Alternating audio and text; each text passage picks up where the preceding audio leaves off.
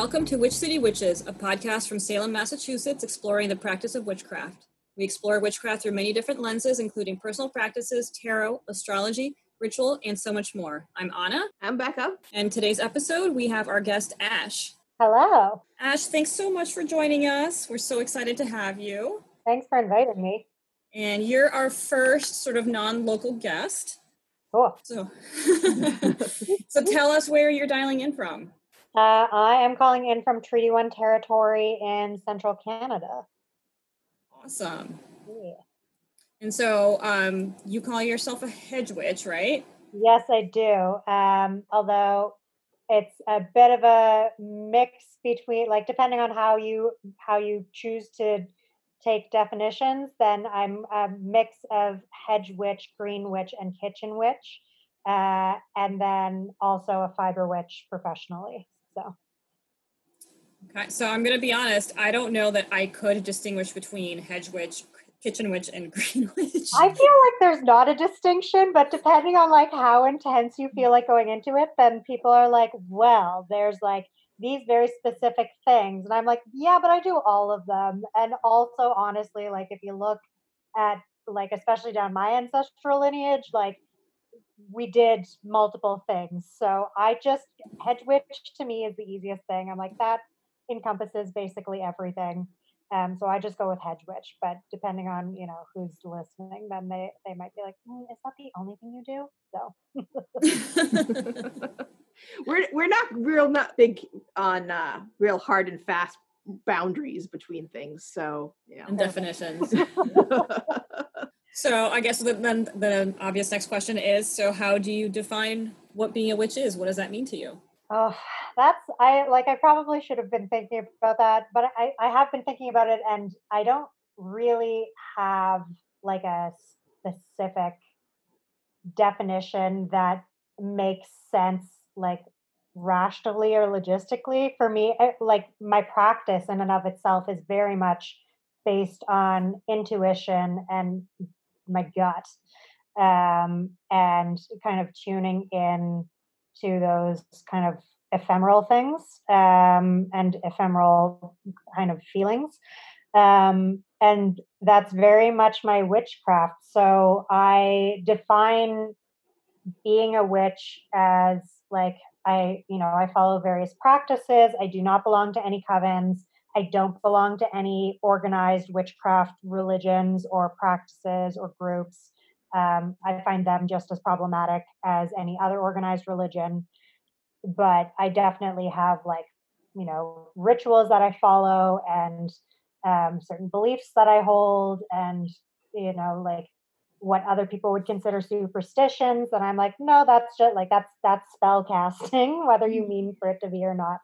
So yeah, I guess my witchcraft is sort of like my gender identity. It's a little bit fluid and not exactly something that you can nail down. It's sort of like wispy bits of air that you try and like poke a pin into, and they just kind of float away. So yeah, it's interesting. You mentioned that, you're not part of any group. Do you have, are you completely self-taught, or have you been part of groups and then left them, or have you had mentors? Like, how has that worked for you? I'm primarily self-taught on both sides. So I am white, and both sides of my family, the one side of my family is Scottish for the most part, and we can trace it back to the Hebrides. And that, like, as I've been studying those traditions, those are very much in line with what I do. And there's for sure healers kind of along that route. On my dad's side, it's Central Europe, but the war kind of fucked with everything. Am I allowed to swear? I just Yes. swore. Yeah, you can swear. And so I don't actually know like what specific blood magic lies on that side of the family, because my tata, we don't really know where he came from, or I don't know, and none of the family really knows. And then my grandma, half of her family, we still are in touch with, and they are Polish and Roman Catholic, or identify as that. But my grandma grew up in the Czech Republic, with Romnakyle gypsies and like learned magic from them. And so she had practices that I don't think we are technically blood related to, but I don't know. And I didn't learn any of that magic from her before she died. I knew that she did it and she practiced it, certain things like dream reading and things like that, but I didn't learn it from her, so I don't practice it myself. And then there's some weird shit that happens in my body whenever I hear like Orthodox Jewish chants and things like that. So I don't know if there's like something going on there ancestrally. And frequently people are like, "Oh, you look Jewish," which is weird. Like it's a weird thing to say to anybody. But also it's like I look like my dad more so than my mom, so I look Central European depending on who's looking at me. And so that in and of itself is sort of like maybe I just look like I'm Polish. So yeah, I don't know. It's a weird one because I like both sides of the family. My mom's side was very much not into like they were Christian and like kind of like Protestant Christian, but then like my nan would, if she met you going down the stairs, she would immediately turn around and go up the other way because you couldn't cross somebody going downstairs. And like you can't look at the end of, you can't watch a funeral go out of sight. Like all of these like superstitions as far as they were concerned are also like very much kind of embedded in other ways. So there's magic on both sides of the family line, but nothing that I'm able to specifically be like, for sure, this is what this is. And it comes from that particular person in the bloodline. And so a lot of the stuff that I've learned over the years is self-taught, but also because I've had family members who have done magic of various sorts, then I also don't just like casually go about learning a thing because like for example I don't dream read because I didn't learn it from my grandma, and it's not something where I would like Google how to dream read or pick up a book on how to dream read. I'm like there's things where I'm like I kind of see if it happens for myself naturally and whether or not I want it to continue. Like I don't necessarily want to talk to ghosts. So whenever they kind of show up, then I generally shut it down because most of the ghosts that like to show up for me are not very happy, but I respect them. And so, yeah, it's a little bit weird and it's a little bit piecemeal. So like I find witchcraft history across the board totally fascinating and I love reading about it, but I haven't ever found somebody where I'm like, yeah, I definitely want to study with you. And I find also, especially as a white person, a lot of the people who teach various witchcraft practices, you like the people where it's like, you know their name as opposed to like meeting somebody where you can feel that energy. And so they become a mentor through that. Most of the people where I'm like, oh, like I recognize that name within the community, the global community, then usually the white folks have appropriated a whole bunch of things. And I'm like, I wouldn't want to study with you because I'm uncomfortable with you teaching me things that I have not been invited into by these other people. Like just because you learned various shamanic rituals from people in these other communities doesn't mean that I was invited to learn those things myself. And I'm like, I don't want to study with you if that's the way that you're going to be teaching me. So I don't know. It's a weird one.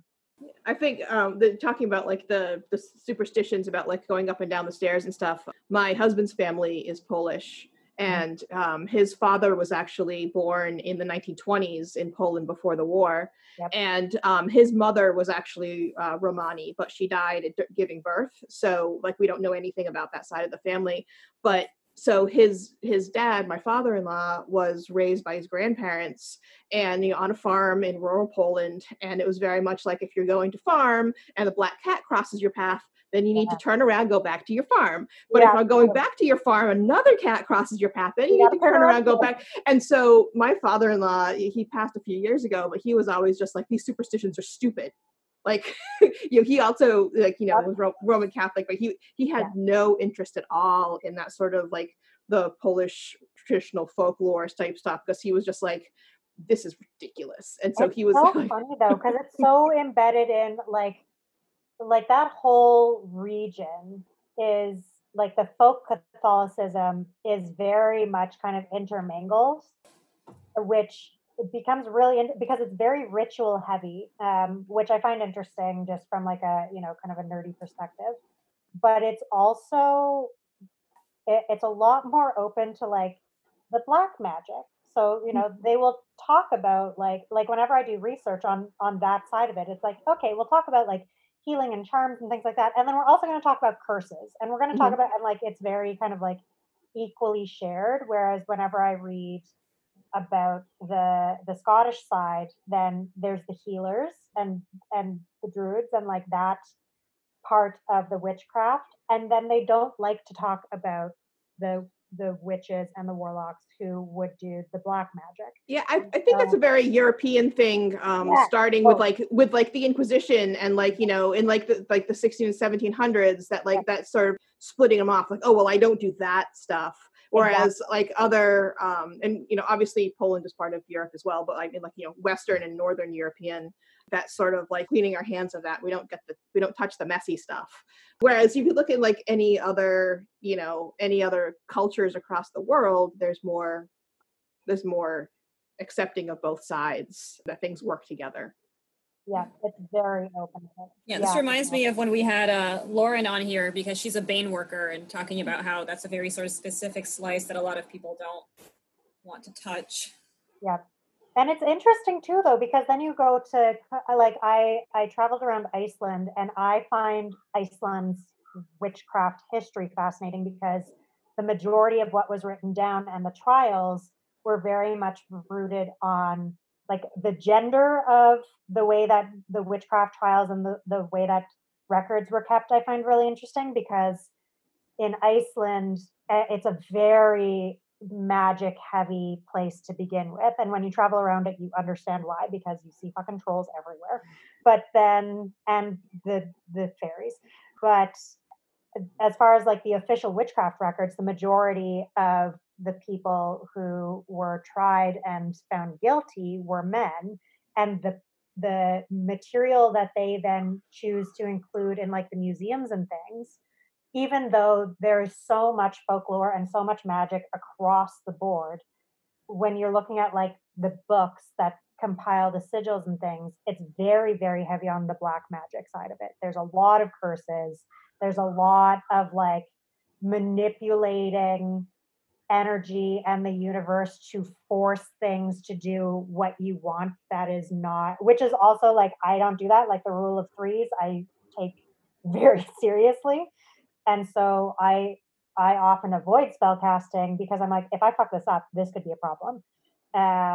But the stuff that they have maintained is like, you know, here's 12 different ways to kill a thief, and here's the necromancer's pence, and like all of these things that when you're traveling and you're seeing those things, it feels very uncomfortable. Like anytime I encounter spaces that either are haunted and or have like heavy magic influences, I feel it very much in my body. And I would travel around Iceland and be like, oh, this space is like this space clearly has some stuff going on, but it was not negative. And then you would find a spot where it's like, here's where this you know, thing that happened during witchcraft history and during the witchcraft trials happened, and you can just feel the negative energy just kind of like seeping out of the ground.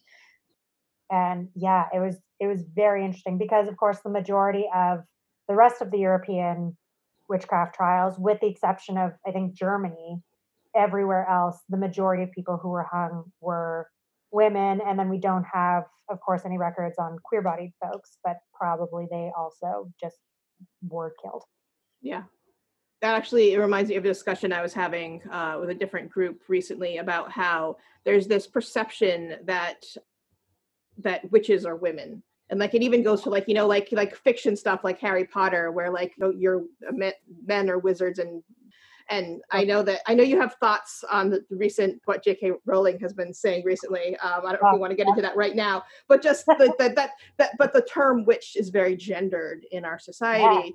But the thing, it came up that, like, we keep saying that it's very gendered, it's all women, but then you look at the people who have the biggest voices and who are speaking at conferences and who are selling books, and there are a lot of white cisgendered men.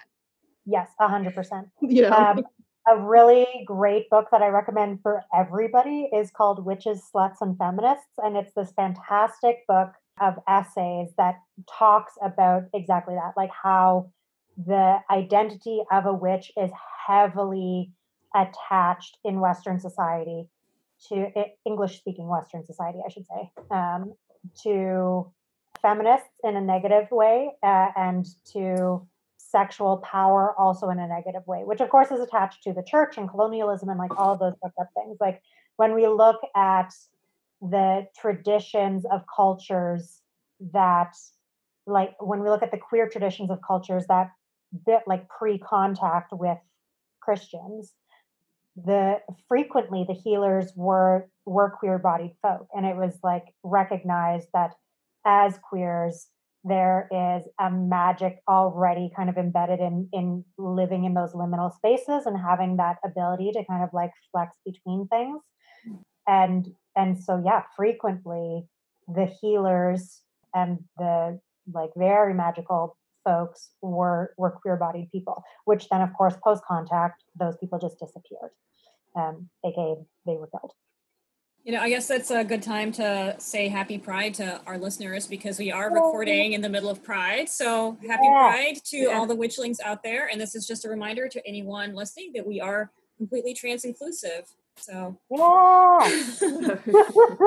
and that actually leads us to, since we already started talking about it a little bit, but some interesting questions. One thing that I've seen a lot as far as conflict within the witch community and the pagan community that's come up several times. And, I'm cis, so I can't say that I personally understand what it feels like to be in that space, but it's folks who are, queer and gender fluid and trans and being rejected in some settings.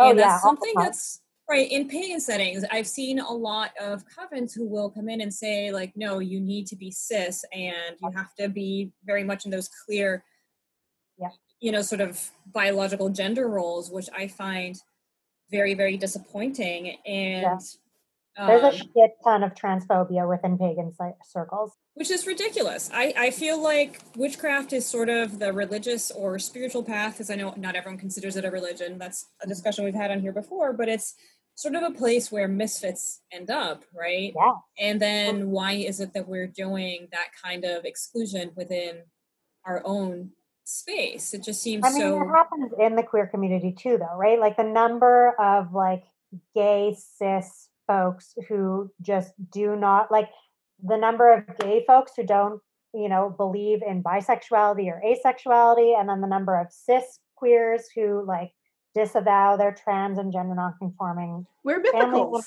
Like exactly, like also fuck all of y'all, like but I mean that we see it across the board, like within marginalized communities and within smaller communities, this whole thing of like fighting for scraps and needing to, I think a lot of paganism is just like rooted in second wave feminist bullshit as far as I'm concerned, which is also why I have a very hard time just engaging with anybody who follows those things.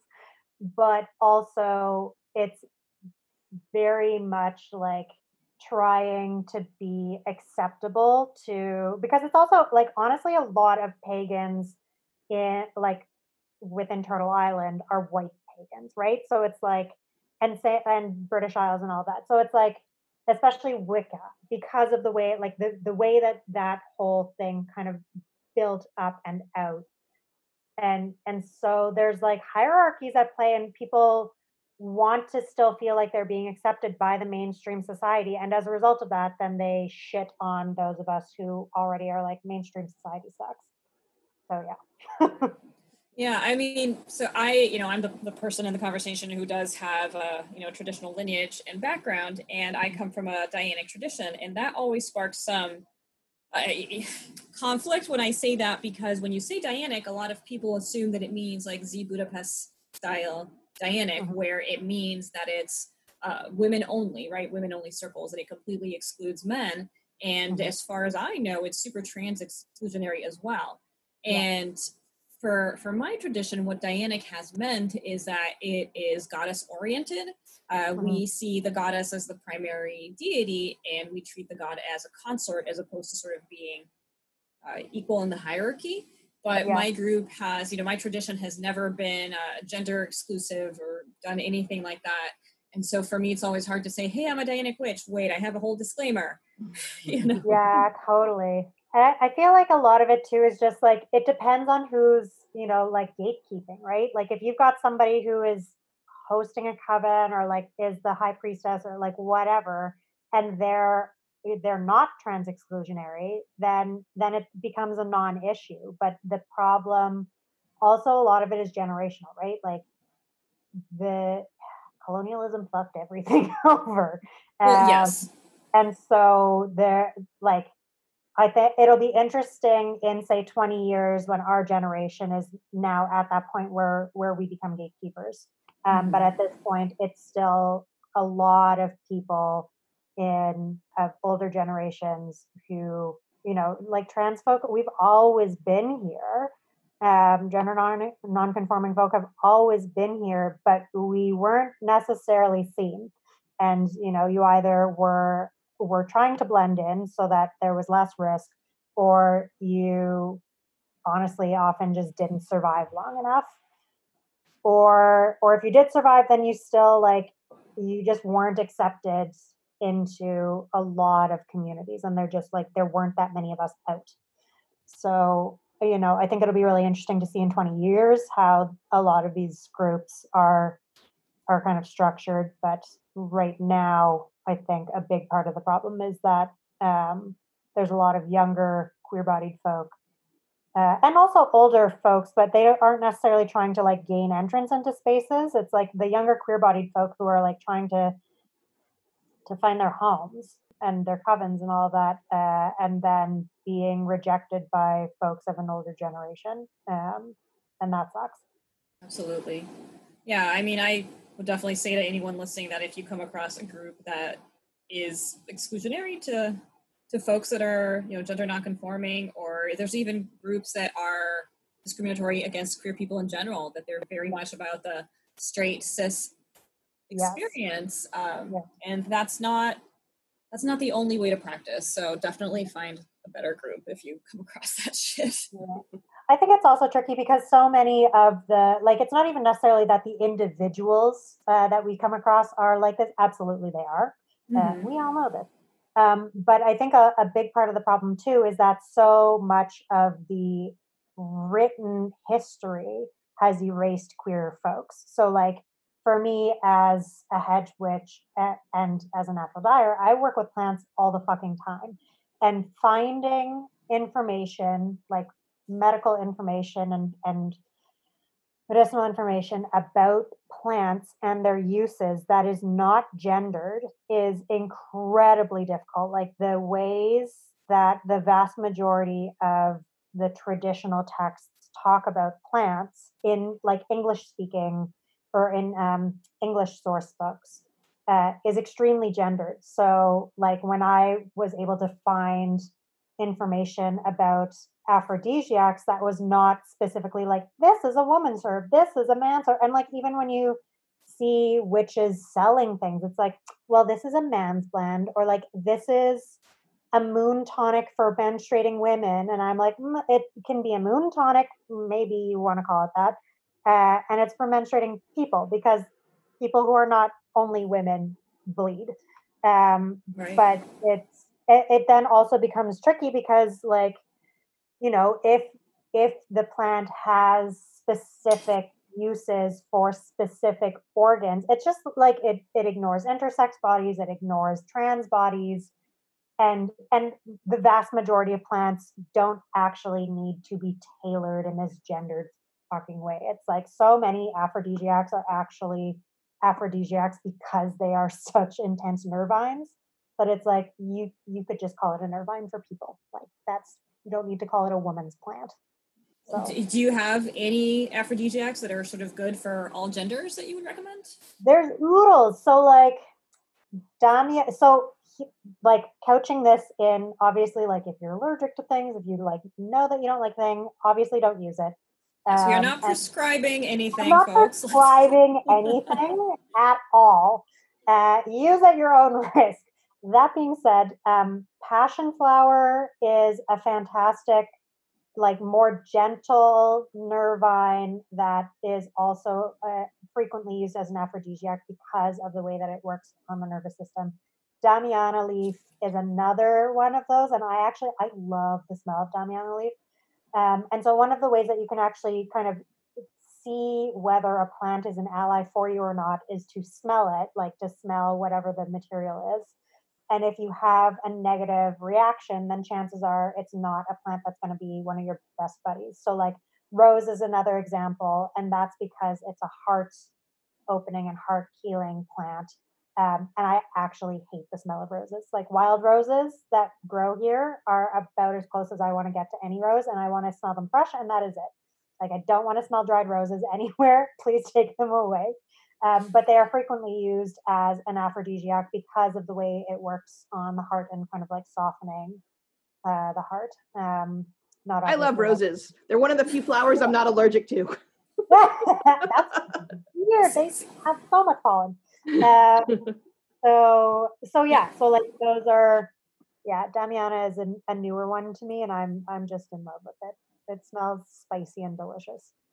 Yeah, see here, I'm chuckling at you talking about not liking roses because today we're recording on the solstice. Yep. And in my tradition, this solstice is the festival of roses because basically it's when everything blooms and explodes. And so we deck our altars in roses. And I'm like, oh, I'm not inviting Ash over for this. No, I will come for a different solstice. Yeah, a friend of mine who she does fiber stuff. She does spinning, but she does a lot of scent work. She came over. Oh, Angie. Yeah, she came over. She's the one with the beautiful hand spun braids on my Instagram. Yeah. Yeah. So she came over a couple of days ago and ripped all the petals off of my French rose bush, and she has been distilling them into hydrosols.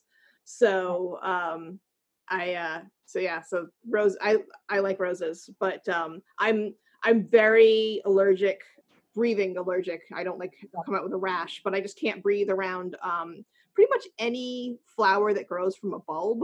So hyacinths, daffodils, narcissus, anything like that, I can't breathe near them.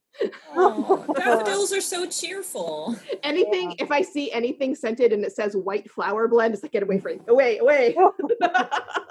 So I think it's we're saying about what's an ally for you, that we all have very different reactions to different things, and knowing what.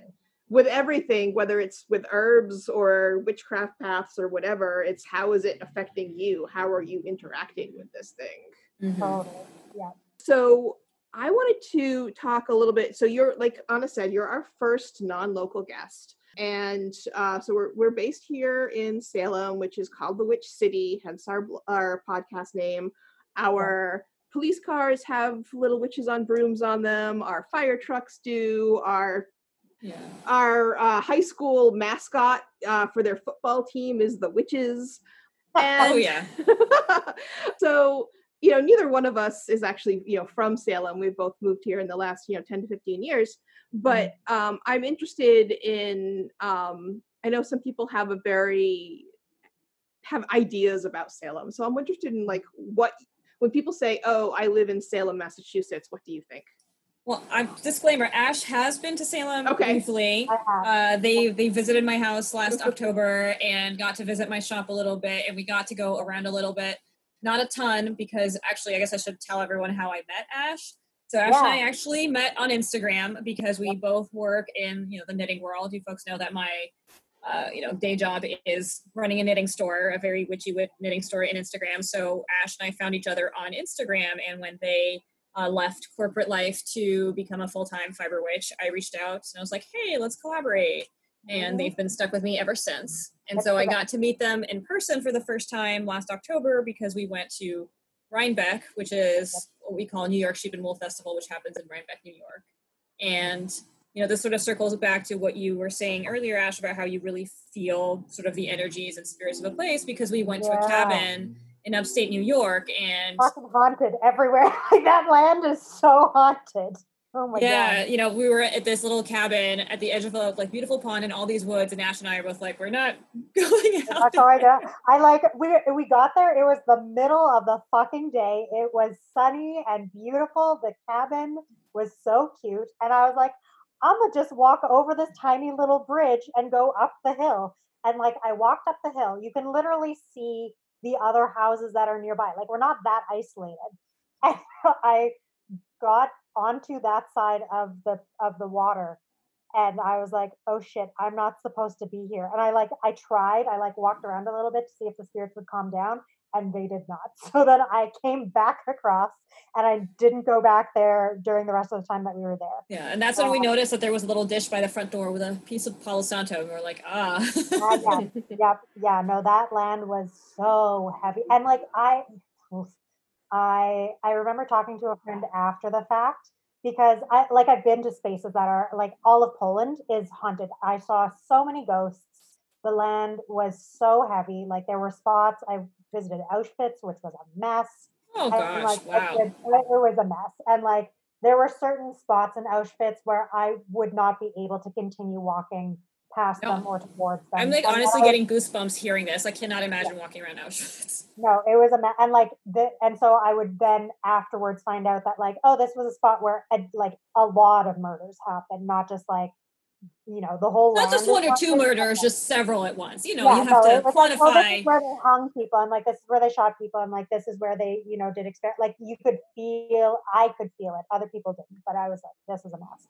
Yeah, when you're walking around a place trying to categorize murders per square foot, that's that's just generally not a good thing. Yeah, so then that's my very long-winded way of saying that Ash has technically set foot in Salem. Yes. So I think that's sort of an interesting thing for me in terms of, I live in Canada. We are also on stolen land up here. But it's really interesting, honestly, crossing the border, because we're a fucking mess up here. Reconciliation has not happened. Racism is rampant. Our Indigenous communities are treated like shit. But we talk about it to some extent. And going down to the States, I'm always so confused, honestly, because I'm like, how, you guys are living the exact same experience and the same history of the borders those didn't exist until after all so much shit had happened. And but then I went down, and people were confused about why the land was haunted, and I was like, what do you mean you're confused? And then I talked to somebody, and they're like, yeah, there's just been no acknowledgement. So of course the spirits are still really angry. There's been zero effort to acknowledge what has happened. And so that's sort of, I got a little bit of that vibe in Salem, but I also find Salem totally, I've been obsessed with Salem and the story of Salem for honestly most of my life. I can remember being a young teenager and being interested in Salem. And I became much more interested in it in recent years because Aaron Mankey, who runs the Lore podcast and Cabinet of Curiosities, he also runs, now I forgot the name of the actual podcast, but he runs one that each season will take a supernatural sort of thing. So I think the second season was about not the scientists. I don't remember. Anyway, but the first season was about Salem, and they went very heavily into not just the basics of the witchcraft trials, but into the class issues that were at play and the gender issues that were at play, and all of these things that absolutely would have had massive impact, but that we just kind of gloss over in the tale of Salem. And it's yeah, these terrible things happened and people died, but they don't talk about the systemic oppression and systems that were in play that allowed those things to happen. And I think that made it much more interesting to me. And I'm very curious to come and spend more time when COVID is no longer a thing and when you no longer have a Cheeto president. Yeah, Ash was So, supposed to come back in May to teach at my retreat in New Hampshire that obviously went virtual. yeah. That You did a good didn't job work with that out. virtual retreat, but yeah, it meant not. I was actually staring at the stack of shells I was supposed to be photographing in around all the houses, and they're just sitting on a chair. Yeah. But one thing Bummer. that I would love to do next time that you come to Salem is I think you're aware that I, for a while, was doing shamanic journeys at what's called the Witch House here. And it's a house that was Ah, owned by one of the judges that was involved in the witch trials. And it's a very interesting experience to be going into non-ordinary reality in that space. yeah, Bekah, I hope Joe doesn't mind me saying, but he Yeah, yeah. came a couple times and he just could not handle the energy yeah. there. Yeah, no, that's just my husband, and he was just like, he's just like, I love doing the journeys. It's really cool. I would love to do it again, but I can't do it in that space. Like I just I It's just too foul of a space. yeah. So Yeah. it's just there's just he couldn't relax in the space. There was just too much energy without even like saying if it was like good or bad, or there was just too much, and it wasn't his. You Yeah. know. Yeah. I think And that one of the things that's lacking in Salem is that, we've become this sort of modern gathering place for witches, and people are coming here and reclaiming witchcraft for their personal practice, but I'm not seeing a lot of investment in terms of energetic healing for the past of Salem. And that for totally. me is one of the keys of my practice. It's what, something that I call environmental shamanism, but it's that idea of, you have to develop a relationship with the spirits of the land. This actually reminds me, there's a book called Braiding Sweetgrass that's written by a Native Yeah. American woman. Yeah. And there's an amazing quote in there that's talking about that, becoming indigenous to a land is basically, becoming invested in it and caring about its future and what it's doing. And I think that that's a place that we're really lacking in Salem, is that we're coming here as witches and no one is sort of taking ownership of that land energetically. And that's something that I'm trying to change, sneak a little crystal here and there, do Reiki for this tree, do that. But how amazing would it be if we actually managed to do some sort of like healing ceremony for Salem on the common? Hey, Becca, guess what we're doing soon? I think the But tricky really, thing too, though, is that you're still then dealing with like, I say this again as a white person, like you're gonna have so many white witches, and I say that as like white people who are witches. I don't talk about white magic. Fuck that shit. White Yeah. witches are white people who are witches.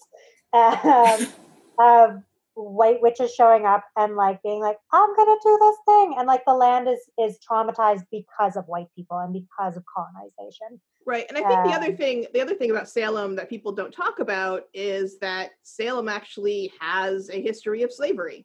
And yeah, that, like, Salem had the first millionaires in the US with the spice trade.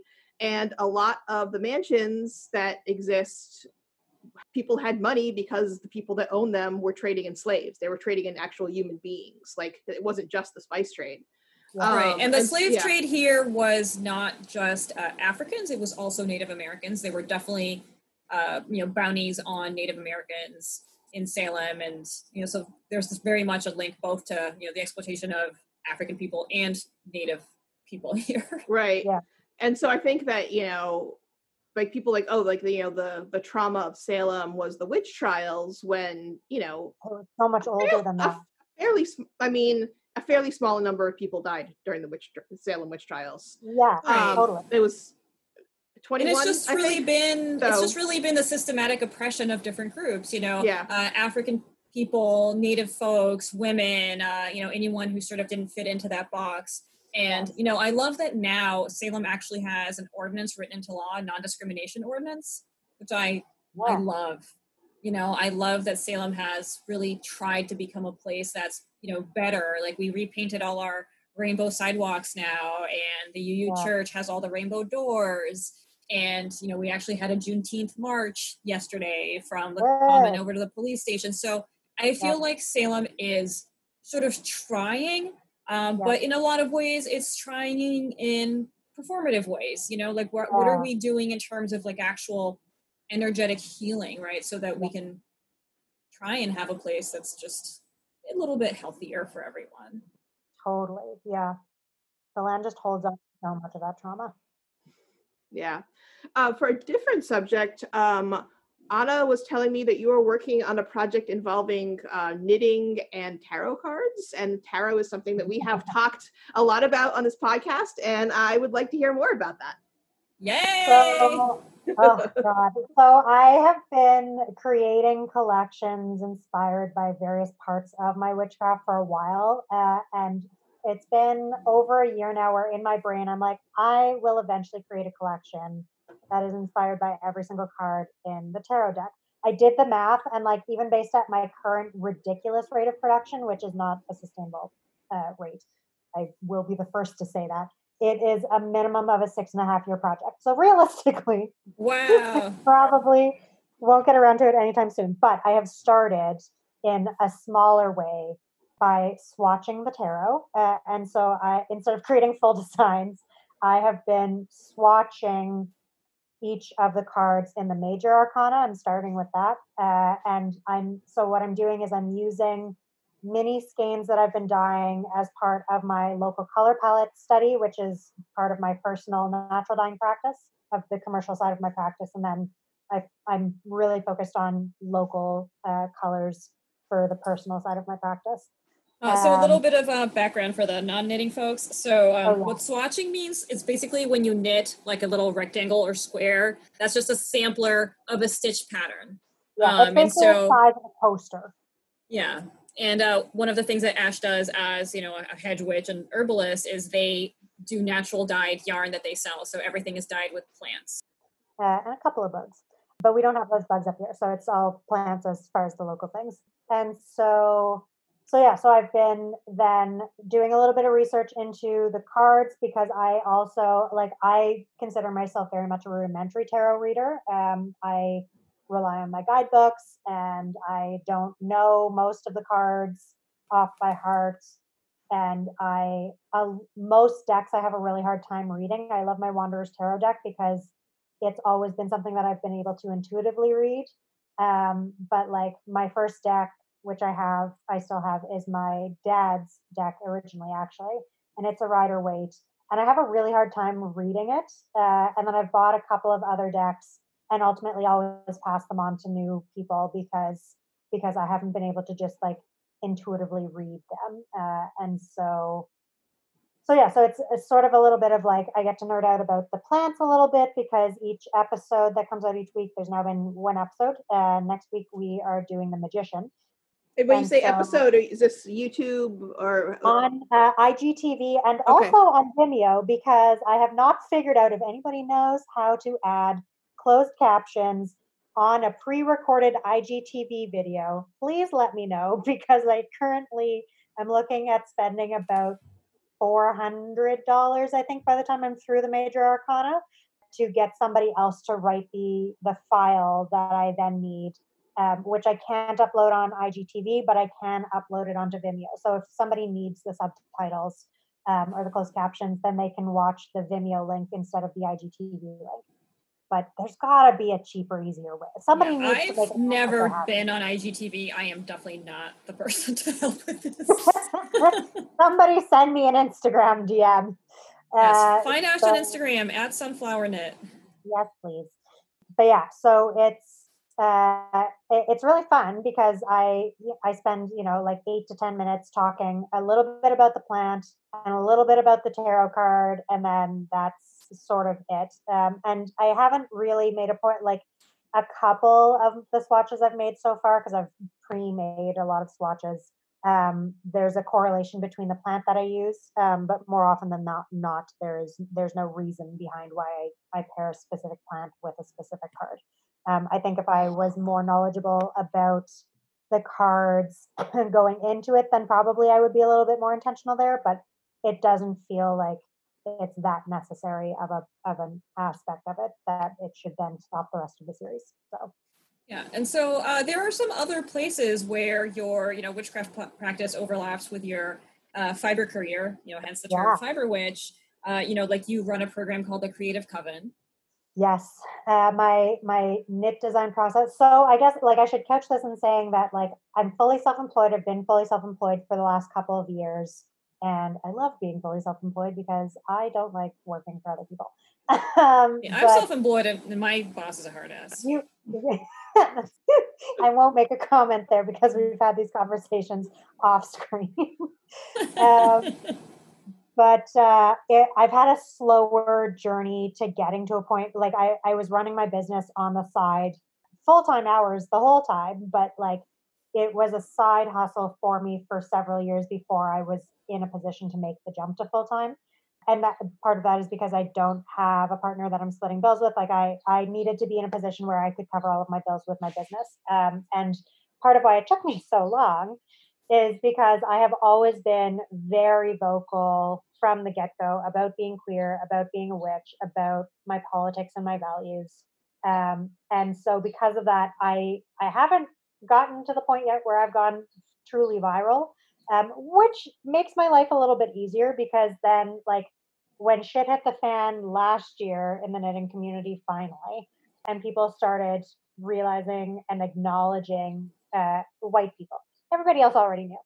When white people suddenly started realizing, like, oh, wait, maybe we're a little bit racist, maybe you're a lot racist, then a lot of friends of mine who had been not as vocal, like explicitly about their values, they took a hit. Like realistically, their businesses took a financial hit because then they started speaking about things and they got screwed over because they hadn't been cleaning house as they went. And so then they had these giant audiences who only wanted to talk about knitting and weren't interested, privilege was allowing them to just kind of put blinders on. And they had zero interest in taking those blinders off. Whereas for me, when shit hit the fan for other people, it honestly did not change my day to day, other than my general anxiety level. And like, that's my own thing. But I didn't see a drop. Like anytime I post something very political or I'm like very explicitly, like I swear a lot clearly, and I'll just be like, fuck you, white people. Like, what are we doing? You're an idiot. Why are you not protecting like our Black trans siblings? Like, what the fuck's wrong with you? And or like I talk about like a pipeline protest or like those things. If I post them in my weekly newsletter, I will maybe lose 2 subscribers and I will gain 3. And if I talk about it on social media doesn't really shift for me, and I just kind of like grow at the usual increments because I am constantly talking about my politics. And so I didn't need to clean house because I'm consistently cleaning house. But it did also mean that it took me longer to get to a point where I was making regular enough sales to be able to rely on my business because I didn't have something go viral and then continue to stay at that level. Like I've never gotten to that point at this point. And I don't really want to. Like if I had a pattern go so viral that suddenly I was like the next Andrea Mowry, I would be hiring somebody else to take care of my social media immediately. That would be like my first priority. I'd be like, I don't want to talk to all these people. Also make sure that you're putting a whole bunch of swears into things and then like giving people anti-racism reading lists so that we can just kind of like clear out the clutter that I don't want on here. Yeah. Like, I am not a knitter and I have no idea who you're talking about. the knitters will understand, and the non-knitters, it's not relevant to you anyway. Yeah. Well, so yeah, Andrea Mowry is, I would say, pretty much the most famous like indie knitting designer right now, and she was someone who really kind of helped sort of push the image of what a knitter is, because she is blonde, skinny, and gorgeous, but she's covered in tattoos head to toe. Yeah. And she went viral a couple of years ago. Yeah, and before that, it was Stephen West, who's a very tall, very flamboyant gay man. So it's like every few years there will be kind of a new big name who stays that big name for a couple of years, and then they like it's not like they suddenly disappear off the map. It's just that then there's somebody else who starts driving trends. So right now, Andrea is the person who's driving a lot of trends. And for good, like she does good work. So like I don't care. That's a non thing, but yeah, it does make it tricky when you have an audience of tens of thousands of people. If you have not, and Andrea does talk about like Black Lives Matter, and like she's not silent about those things, but she was silent, and I don't know how much it impacted her business right away when she did start talking more frequently about these things. And I do have other friends who I know were silent. And then when they did start talking, we were talking about numbers, and they were like, yeah, no, this was the percentage I saw my sales go down, or like, this is how many followers I lost.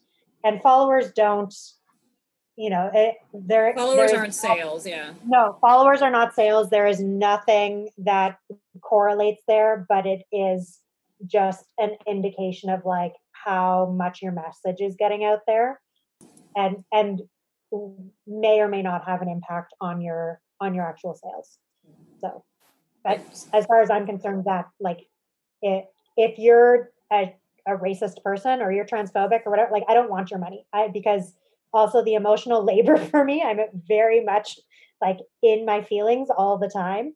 And the emotional labor for me dealing with you is not worth however much money you might drop with me, whether it's $9 for a pattern or $160 for some yarn. Like, I don't give a shit. Somebody else can give me that money instead, who I like as a person. And you can go into it. Like, no, I agree. This is how I maintain a smaller audience. Looping back to the original thing that we were talking about was the Creative Coven, right? Yeah. So that's your, I guess, design. Yeah, that's my shawl design course. So, well, I guess not an apprenticeship, but I do like it's a smaller group.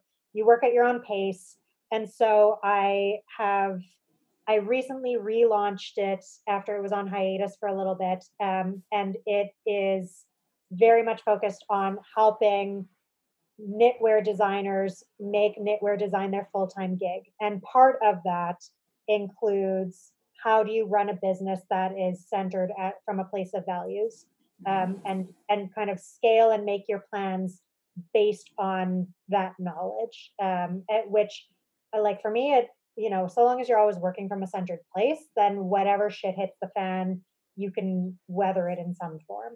Do you sneak any witchcraft into the Creative Coven? Because I mean, obviously the name is Coven. Spreads. Yes, there's tarot spreads to help with decision making.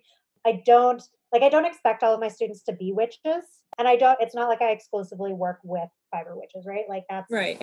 Not, I don't do that, but I definitely work my magic in when I'm teaching a natural dyeing class.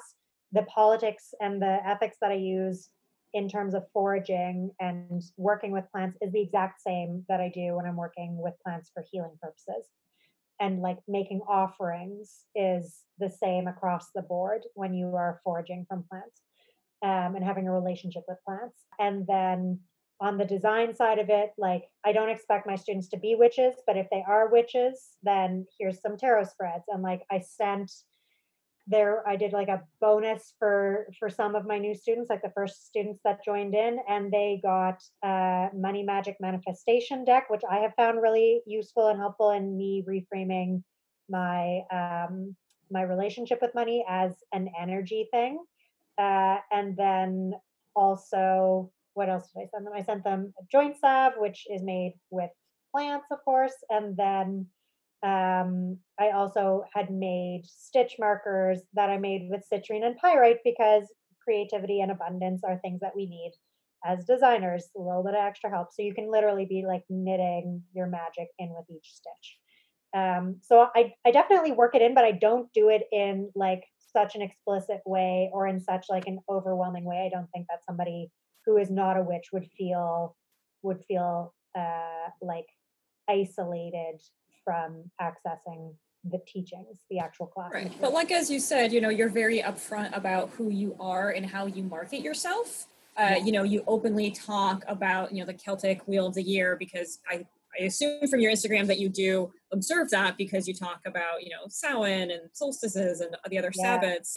Well, like I've done I have one I just have Beltane left, and this year's Beltane was a shit show because of COVID. So it will be finished next year. But I've been following the Wheel of the Year with mini collections, which is funny because I'm starting to see others do it as well, and I enjoy seeing other people recognizing the Wheel of the Year with their own versions of very similar offerings, where it's like, here's like a book with some DIY things that are related to this particular solstice or equinox, and then here's a knitting pattern, and I'm like, cool, that is basically what I have been doing for the last 3 years.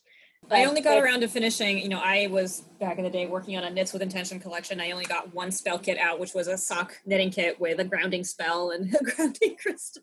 Nice. And one day maybe I'll get it. I love it, right? Because it's like we can all have similar ideas and then just like riff off with our own idea of it. Like I'm seeing a few different designers. Like I know you're working on tarot deck for knitters, which I'm stoked about. And I'm seeing other people being like, I'm working on this tarot deck for knitters, or like, oh, I came up with this oracle deck for knitters or fiber artists. And like, as far as I'm concerned, there's space for all of those things. And, if you really love it, then you're going to buy everybody's stuff. And if you like one person's thing really specifically, you're going to grab that person's stuff. And it's like, what I have increasingly lost patience for in general is people who are like so embedded in a scarcity mindset that they're like, this thing that I'm doing is very precious and nobody else can do anything like it. Because I'm like, we're all like, there's collective mindset. Like we all know that if you look at the traditional motifs across the world before there was the trade and globalization, like there are certain motifs that are on every single continent except for Antarctica. Like there are things that are just in the collective brain. Right. And then there's just the fact that we're all working off of, like everybody's seeing the same fucking things on Pinterest because that's how algorithms work. So I understand because I've been there. And I think this is also why I don't have as much patience for it, where it's like because you are feeling scared about something, or you're feeling like a lack of control over something, or you are, dealing with like systemic oppression that makes life shittier and harder, then it's very easy to fall into a scarcity mindset. And I am absolutely not saying that like mind over matter or positive vibes only or any of that shit. But for myself, when I start feeling myself getting especially jealous over seeing somebody else doing something that I may or may not have been doing openly myself, like maybe I just had an idea for it, or it's like, oh, I did that 3 years ago and now I'm seeing somebody else do it, and I'm perceiving them as having more success, how I am defining success, with what they're doing. And so for me, that's always an indication that like I need to step back and figure out why I am personally feeling that like lack or scarcity, and figure it out for myself, because it means that I am missing something, and it's not that other person's job to stop doing what they're doing. And everything that you're talking about doesn't apply just to, knitting. I think that this is also resonating for me a lot as far as the witch community at large, and this idea of, we have millions of tarot readers, right? I mean, Bekah and I are both tarot readers. That doesn't mean that we're, competing with each other in a negative sense, because we have different styles, and people will come to us because, either they connected with me more or they connected with Bekah more. And so I think that that's a, good thing to think about in, all the realms, especially for people who are listening and are, magical practitioners and healers, and sort of remembering that, coming from an abundance mindset is definitely better. Yeah. Well, and honestly, like, I feel like when you understand something more deeply, then you value somebody else doing it well. Like the more that I'm working with plants, the more I value fellow herbalists who are making tinctures, right? Like I'm like, I want a whole fucking cupboard of tinctures that other people have made, not just me. And same with like, like charged candles and like just all these and like getting a really good tarot reading. I'm like, there are multiple people that I am comfortable going to for a tarot reading and would happily pay money to each of them for. It's sort of like I would never expect somebody to have a closet full of only one single place's designs, right? Like that's just a highly unlikely thing. Even if you're looking at like having a lower income and so you can only purchase from certain stores, you're still probably purchasing from like Old Navy and Walmart and Costco, right? Like it's not, you don't only have one place's things in your closet. So why would you only have one person's things unless you really love it? And in that case, like that's great, but it doesn't mean that everybody else doing similar work is then discounted or is like not as skilled or whatever. Like it's, I don't know. Yeah, I do. I've seen a lot of weird tribalism about that sort of thing with brands, and especially with like with big brands you definitely see, but also with like, you know, small niche companies. It's like people lock their identities towards a company that they buy something from, or you know, like they'll like I've seen it a lot in like the scented oils, you know, for like the that's like its own thing because that's like the small perfumery groups, and like they really like oh, like this company is the best and everyone else is just copying them, and it's just like, well, I'm sure there is some of that, but I like that's not 100%. Like there's just more than one person who likes to make perfume.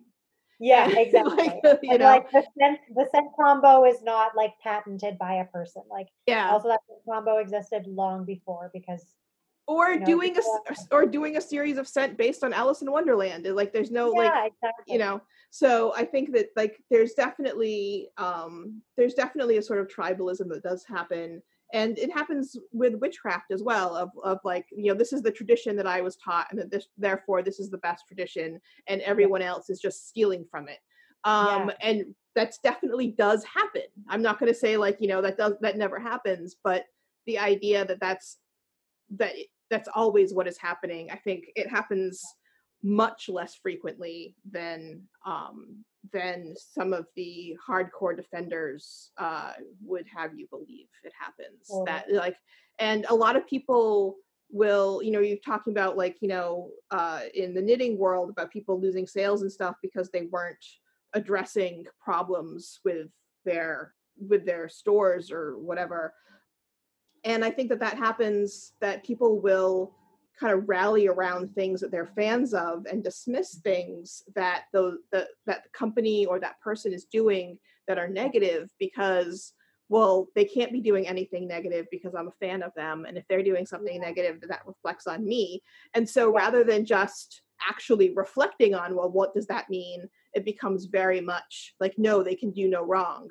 My high priest can't be doing the things that he's been accused of because he's been great to me, or you know, like it goes into all different areas of that, of that when you identify so closely with one thing, it really becomes this dangerous inability to see the truth, and that goes towards the, you know, the religious communities that you join, that goes towards the, you know, the knitting patterns that you buy, that goes towards the small batch perfumes that you use. It's like across the board, that identifying so, and obviously in politics as well, that identifying so closely with one thing causes people to blind themselves to other things.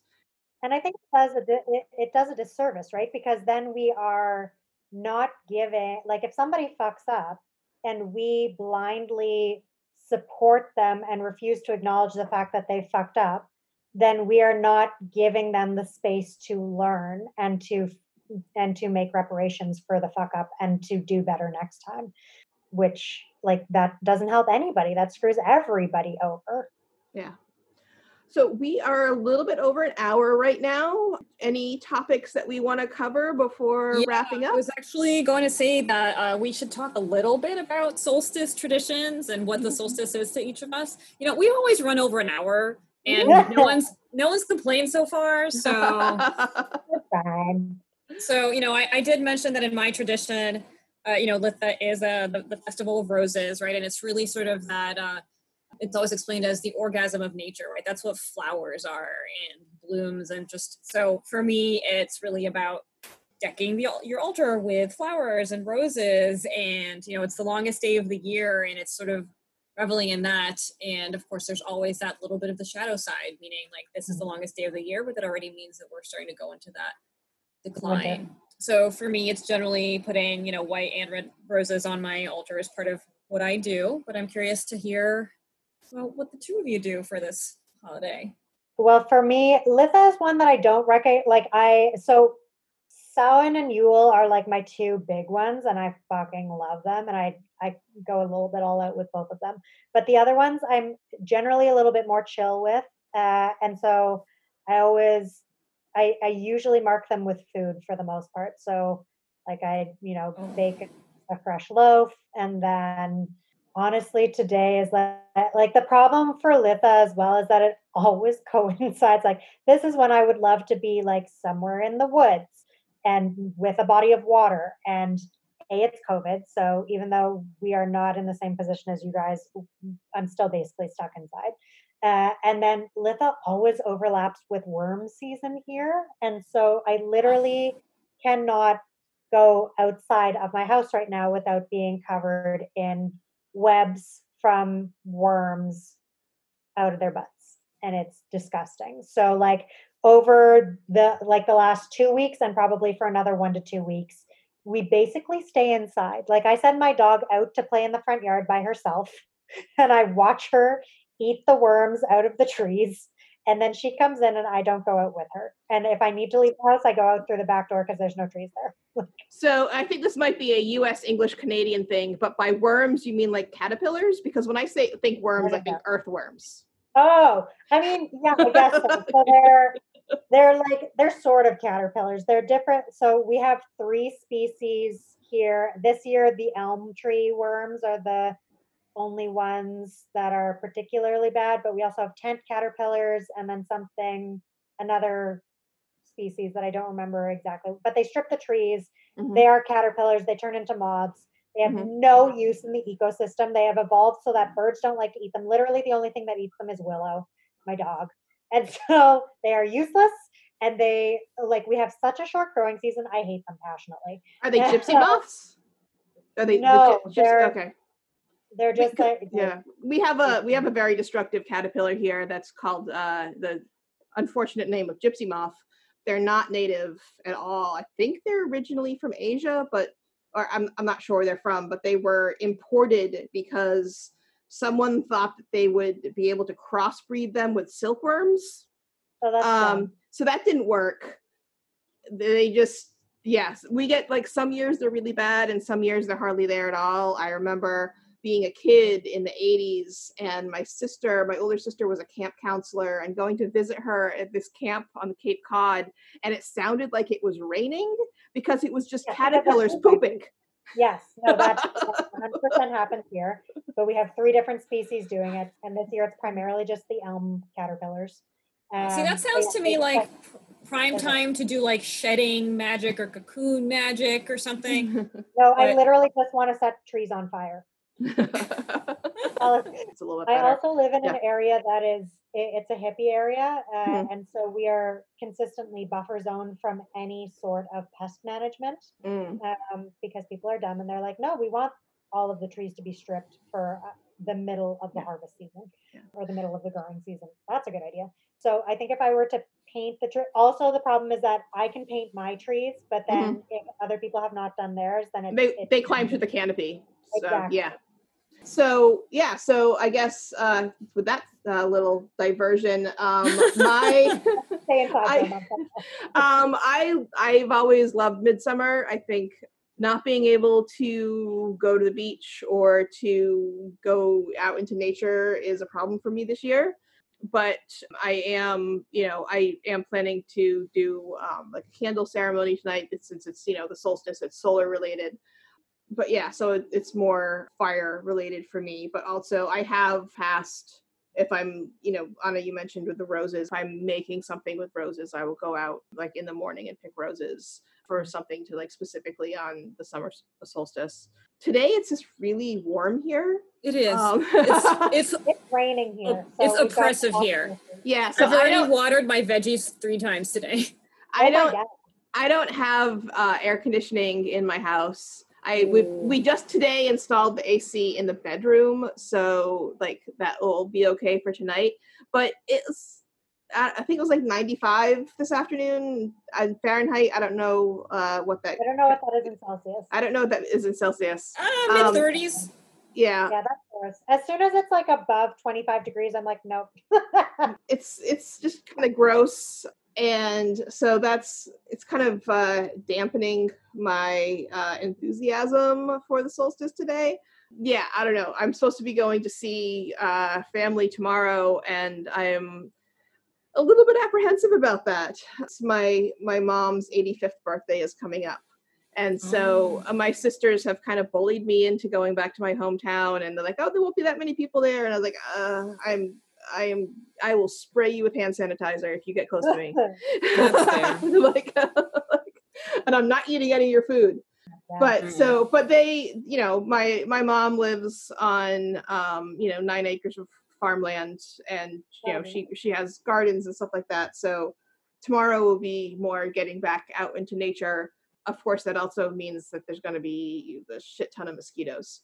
Yeah, all right. My back is already covered in mosquito bites. Yeah, I am the mosquito magnet when I go outside. Yeah, I'll be standing there just swatting, and everyone's going, "No, there's no bugs." I'm like, "Yeah, because they're all on me." Yeah. Yeah, so tomorrow I think we'll be more like out into nature a little bit, and my solstice is the same what you're saying about roses, is flower centered, but also with solar centered, so candles and flames and stuff like that. And if I had the ability to have people over, maybe a fire, but that's not happening. Right. Well, I suppose we should wrap up before we keep our listeners too much longer. Ash, obviously, that I could talk to you for hours. But thank you so much for joining us today. But before we let you go, where can people find you online? People can find me on Instagram at sunflowerknit, KNIT, and at From Field to Skin, which is my side project where I chronicle the Canadian Fibre Shed.